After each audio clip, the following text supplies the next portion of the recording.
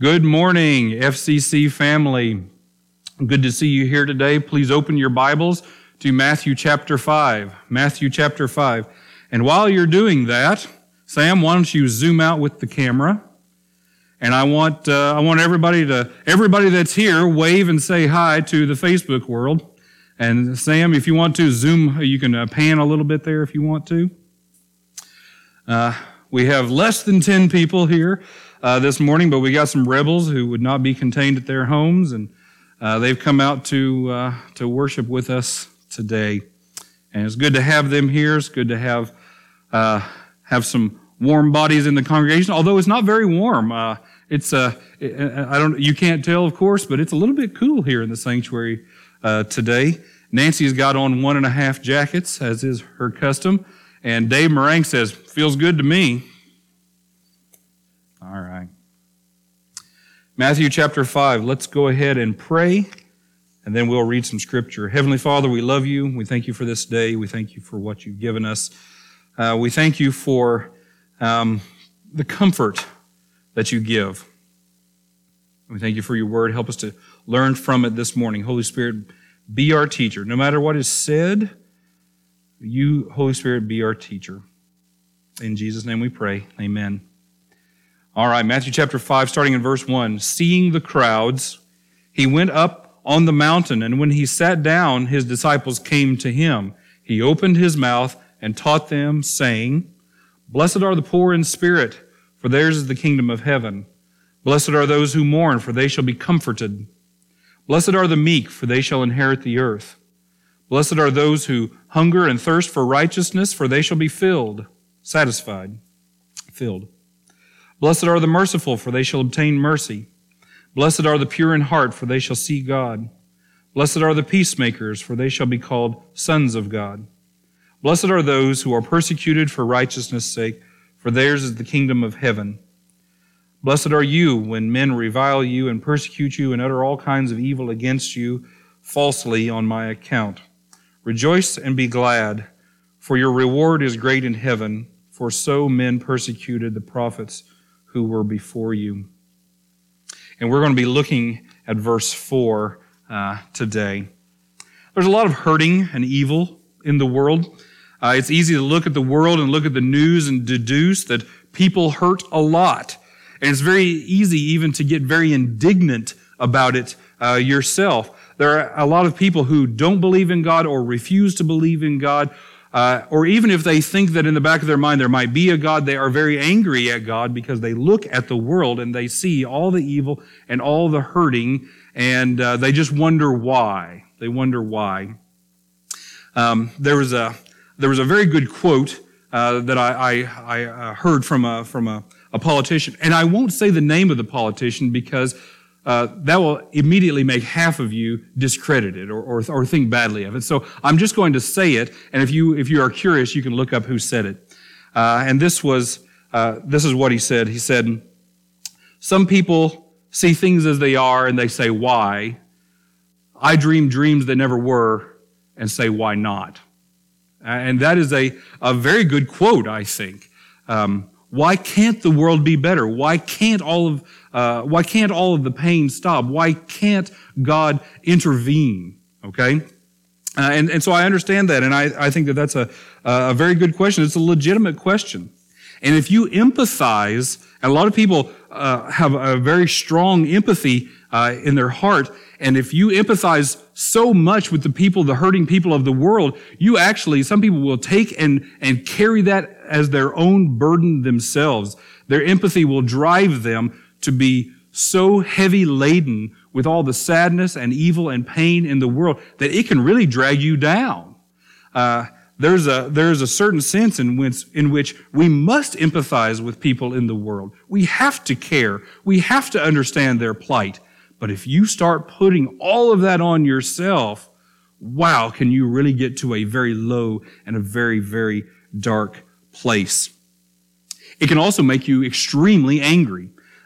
There are people I know who, it's not that they empathize with people. I don't want to say that they don't, but when they see the hurting people of the world, what they first immediately want to do is say, who did this? and I want to find that person, and I want to visit all of my anger, all of my wrath onto that person. I've done that. And sometimes if you don't know who it is, you just sort of pick a person and you fixate and you say, that's the person. That's the person I want to bear the punishment for all of that is happening in the world. And if I don't check myself, my mind can go to some very dark places very quickly. And so I have to put a check on myself. And maybe you can relate to that. I don't know. But it's even more difficult sometimes when you get very personal about it and you start projecting no, let me take that back. When you start thinking about the things that you have done, And when you think about hurting people and you think, you know what? I might be the reason for their pain. I remember when I was a kid, the very first time I ever hurt somebody, and I realized that I was the one that hurt him. And it was this kid that lived across the street from me. He was over in my backyard, and we were playing whatever we were playing, and I had a little toy rifle. And I don't know if it was intentional or accidental. I was less than 6, probably. So I'll go ahead and say maybe it was intentional, but it could have also been accidental. But I swung the thing around, and I hit him in the head with it. And he started crying, and he went home. And I remember standing there saying, oh, I hurt him very badly. And so if you know who you are, I apologize. I don't know if I ever apologized to you, but his name was Sean, and I apologize, Sean, for that. But that was the first time that I ever realized I made somebody feel pain. I hurt somebody, and I felt guilty about that. And of course, that wasn't the last time that I ever hurt somebody. I have a sister, and I remember doing things to her that were not so kind. But as I've grown up, you know what? It actually is hard to admit, but when was this time that I stopped causing other people pain? When was this time when it was just no more? I now do not have the capacity in me to make anybody cry or to make anybody feel bad. That actually hasn't happened. And the older I get, the more I start looking back on things that happened 10, 15 years ago, and I say, you know what? I think that might not have been the nicest thing to do.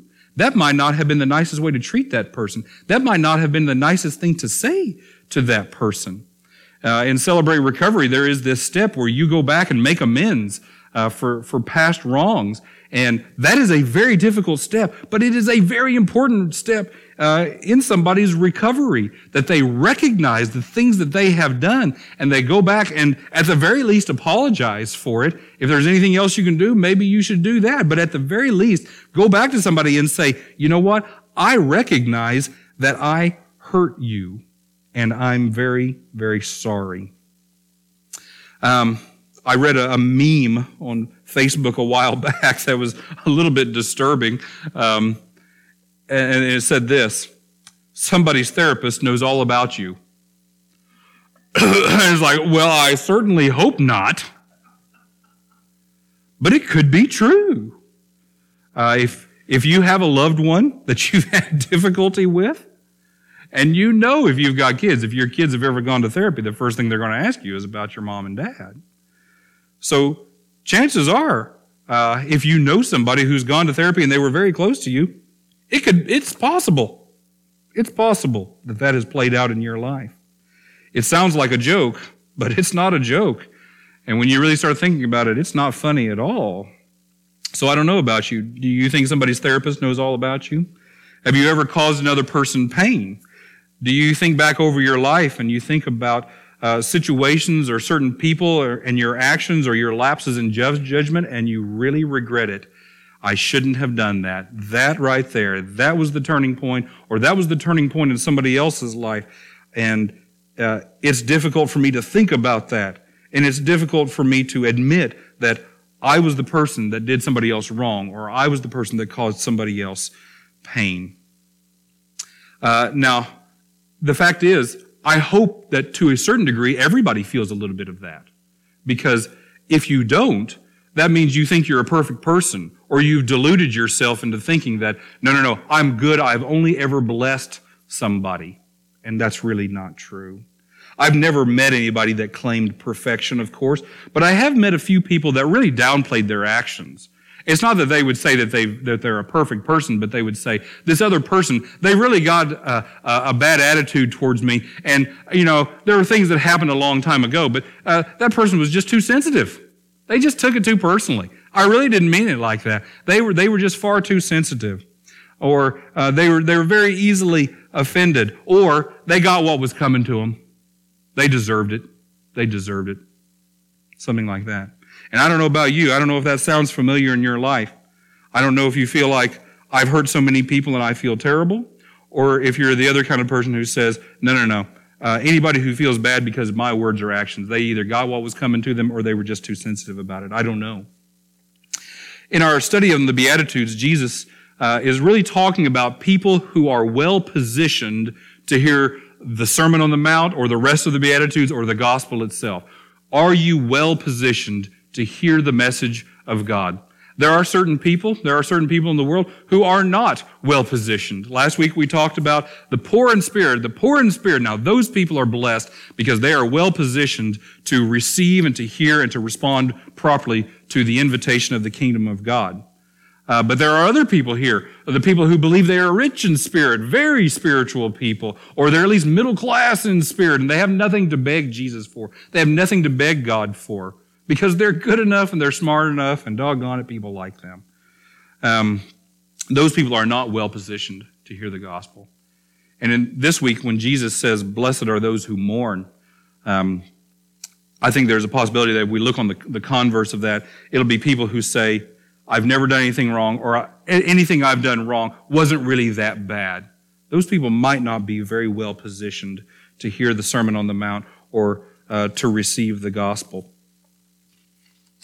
Now let's look a little bit deeper at this statement, okay? Blessed are those who mourn, for they shall be comforted. There's actually not a lot of background material for this. It's not that Matthew used or Jesus used some very intricate and special word for mourn. It's pretty much equal to the English word mourn. So all we really have to do is think deeply, a little more deeply about the idea of mourning. And the fact is, that's hard for me to do.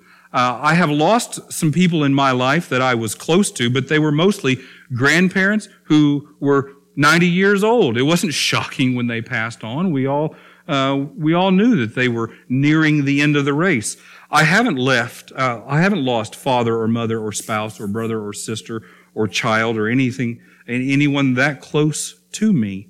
So the fact is, if I want to think deeply about mourning, if I want to know what mourning means, I have to observe other people who have lost father and mother, other people who have lost spouse or brother or sister or child. And in this congregation, there are many people who have lost all of those very special, close relationships here. And so I'm going to make a couple of observations. First of all, I'm going to talk about funeral services. Because mourning actually exists as a cultural event, and if you study cultures around the world, you'll understand a little bit about mourning in their culture. One of the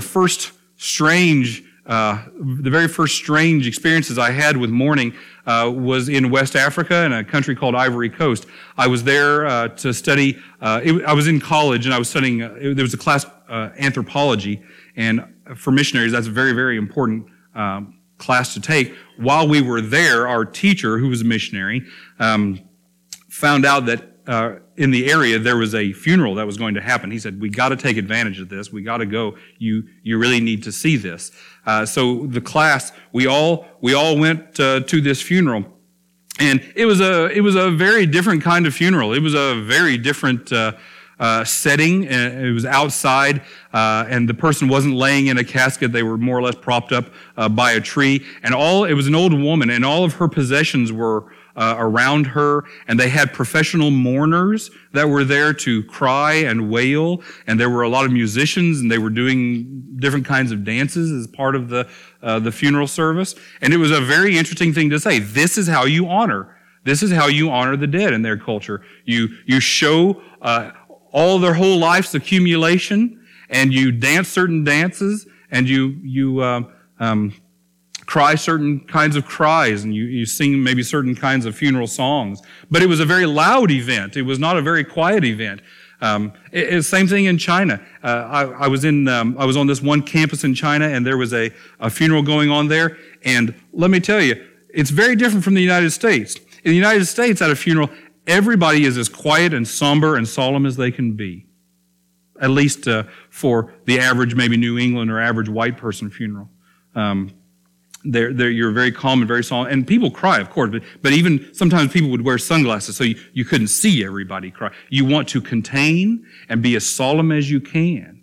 But at this place where I was in China, and it's not that China is the same all over. They have different regions and different cultures in the regions. But in this region, the idea was you keep everybody awake for 3 or 4 days. And you play this Shanxi opera music, which is, it hurts the ears, okay? I'll just go ahead and say that. But you make as much of a fuss as you can. You disturb as much as you can. Instead of being as quiet and solemn as you can, you disturb and make as much noise as you can. That's how you honor somebody who has died.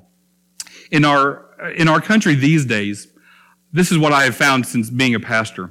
I believe we have pushed religion and religious ceremony so far out of our culture that I have found that even these days, a lot of people do not know how to have a funeral service. They don't even want to call it a funeral service, for one thing. And I understand the idea of celebration of life. I like that idea too. But when I meet with people, they have absolutely no idea what to do. It used to be a fairly strictly regimented thing. This is the ceremony. This is how you do it. But so many people I know these days have no idea what to do or how it's supposed to go. And part of my job as clergy has become to teach people what a funeral event should look like.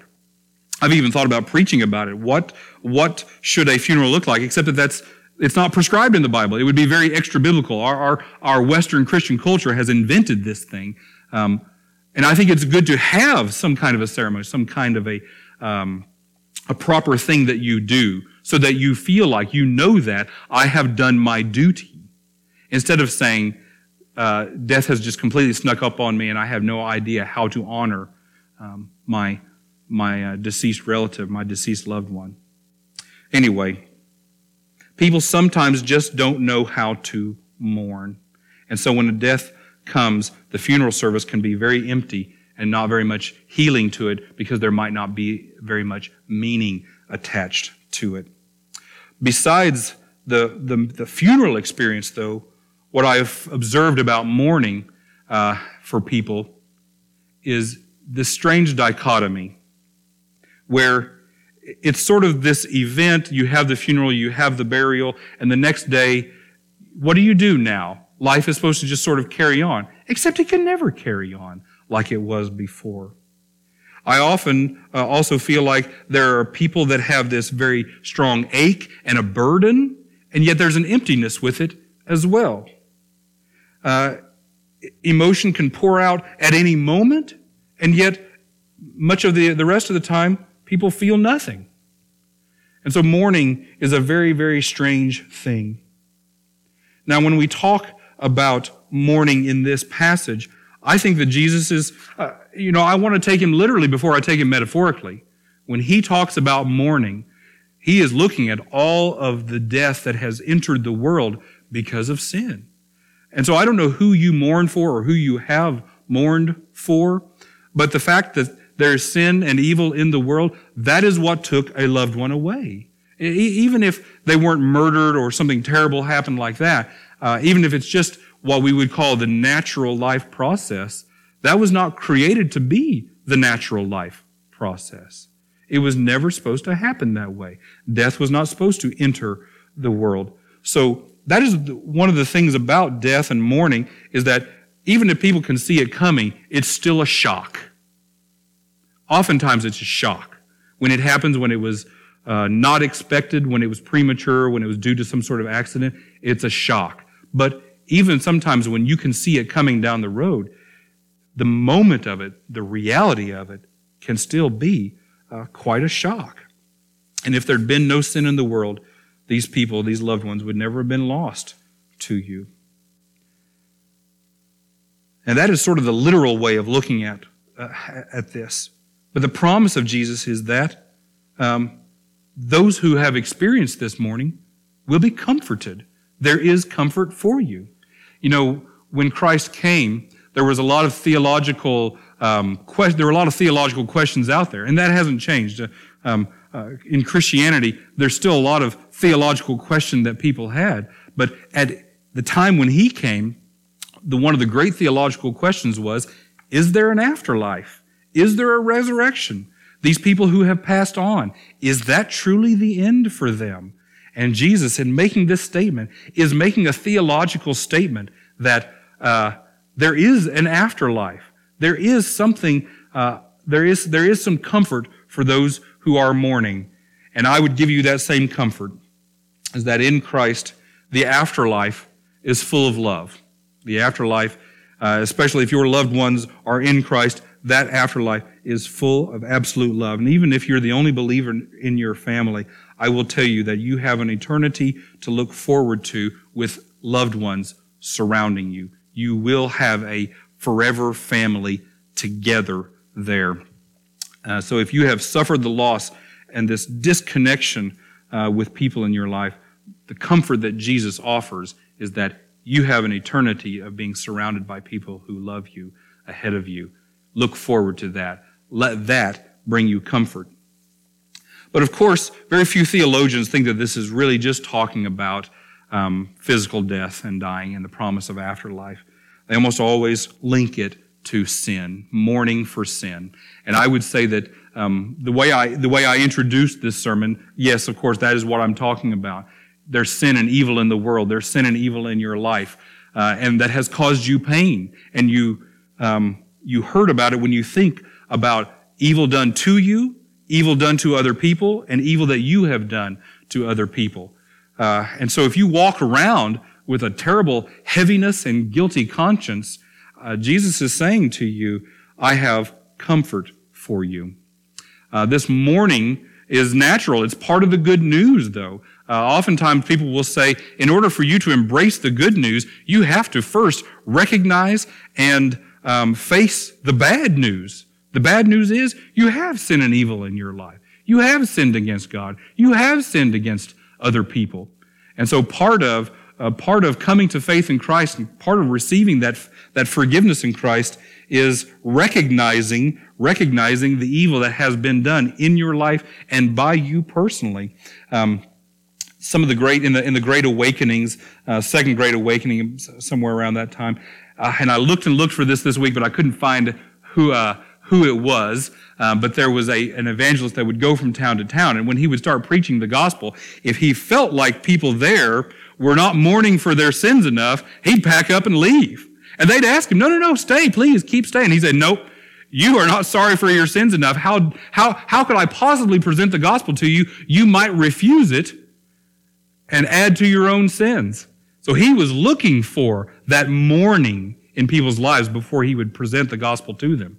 John Wesley, who started the Methodist movement, when he had his revival meetings, he would put a bench up at the very front. And the church I grew up in had them, and we called them altars, but they were originally called the mourner's bench. The mourner's bench. And so while he is preaching to the whole crowd, and while he is helping them recognize their sin, those who felt the overwhelming emotion of the sin, of recognizing the sin that they had committed in their life, they could come down to the mourner's bench and weep together for their sins, weep together because they had sinned so much against God. And then, of course, the good news follows that. And that may sound very extreme, but the fact is, it's true. I get the perspective from up here. All of you on a Sunday morning are looking this direction, but I'm looking back at 70, 80, 90 faces out there, and I can tell you this. There are people, there's no bench, there's no weeping bench up here, there's no mourner's bench up here, but I see people mourning. I see people weeping. I see people who are being convicted by the Holy Spirit of all that has happened in their life. And I will tell you this right now. You, if that is you, you are well positioned to hear the gospel. If you've mourned for your sins, Jesus is really ready to come and comfort you. But even more than just you, let me ask you this. Do you weep for a world without Christ? Do you weep for, do you know people in your life who are wrecking themselves with sin and evil and bad decisions, and it drives you to tears? Do you think about all the hurting people in shelters and camps around the world, and do you wonder what will ever become of these people? Do you see images of people praying to false gods and you worry for their eternity? Do you mourn for the eternal loss of lives and souls who have never heard the gospel? If so, Jesus thinks that you are well positioned to be part of the solution to the world's problems. Of course, he himself is the solution to the world's problems, and he's done the heavy lifting on the cross.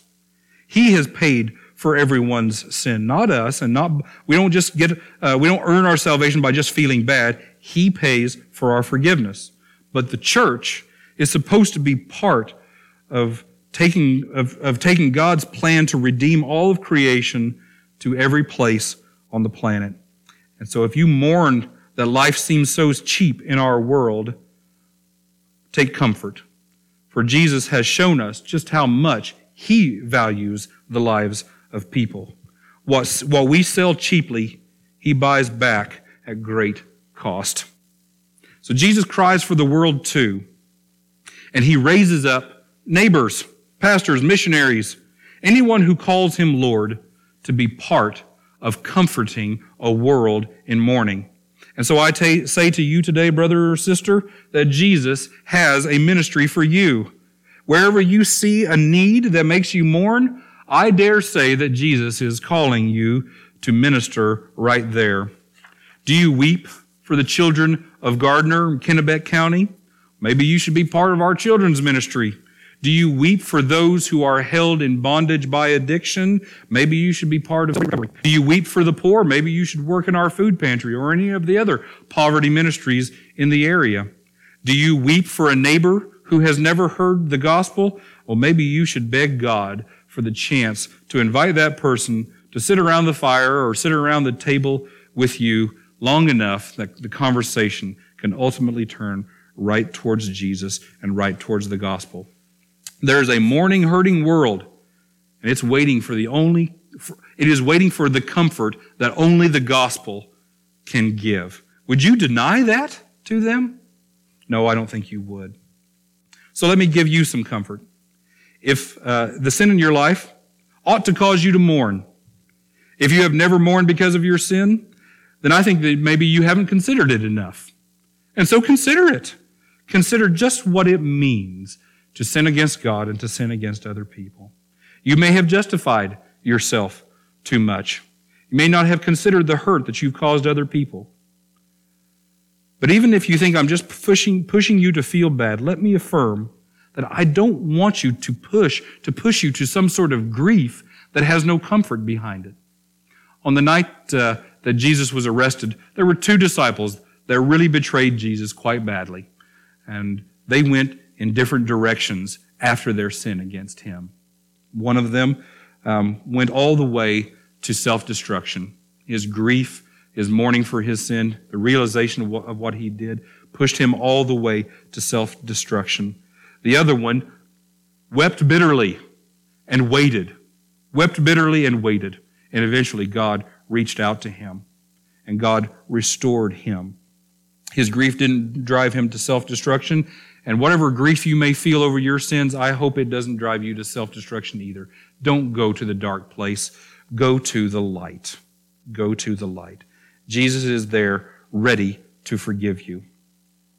Jesus has paid the price for our sins, and all that it remains is for us to bring our broken hearts to Jesus. He will receive you back as his child. And then you can be part of comforting this sinful, broken world. You'll have a testimony of what God has done for you in your life. And you can see all of the mourning that is going on around you, and you can tell the people, this is why I dance. This is why my soul dances. My soul used to mourn in grief, but now my soul dances in worship to the Lord. Let me tell you how that got turned around. And you can be a part of turning an evil, hurting mourning world into a world where there are places and there are people who have joy amidst all of it. Okay? Let's pray. Lord, we love you, and we thank you that you saw us hurting. You saw us mourning. You saw our grief, and you brought a plan to turn all of that grief into comfort and even joy. We thank you, Lord, that you turn things around. Lord, help us to see our sin realistically. And Lord, help us to see our salvation in a new light because of that. Help us, Lord, to be people who worship you because we realize more and more just what you've done for us.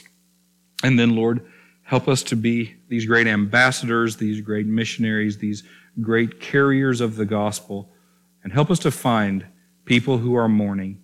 Show us who they are, Lord, and let us give them the comfort of the gospel. Give us the courage to bring joy and comfort to a world that is crying. In Jesus' name we pray. Amen. All right. Good to see all of you. Remember, come by and get your little Mother's Day gift, and we'll see you later, okay? Bye.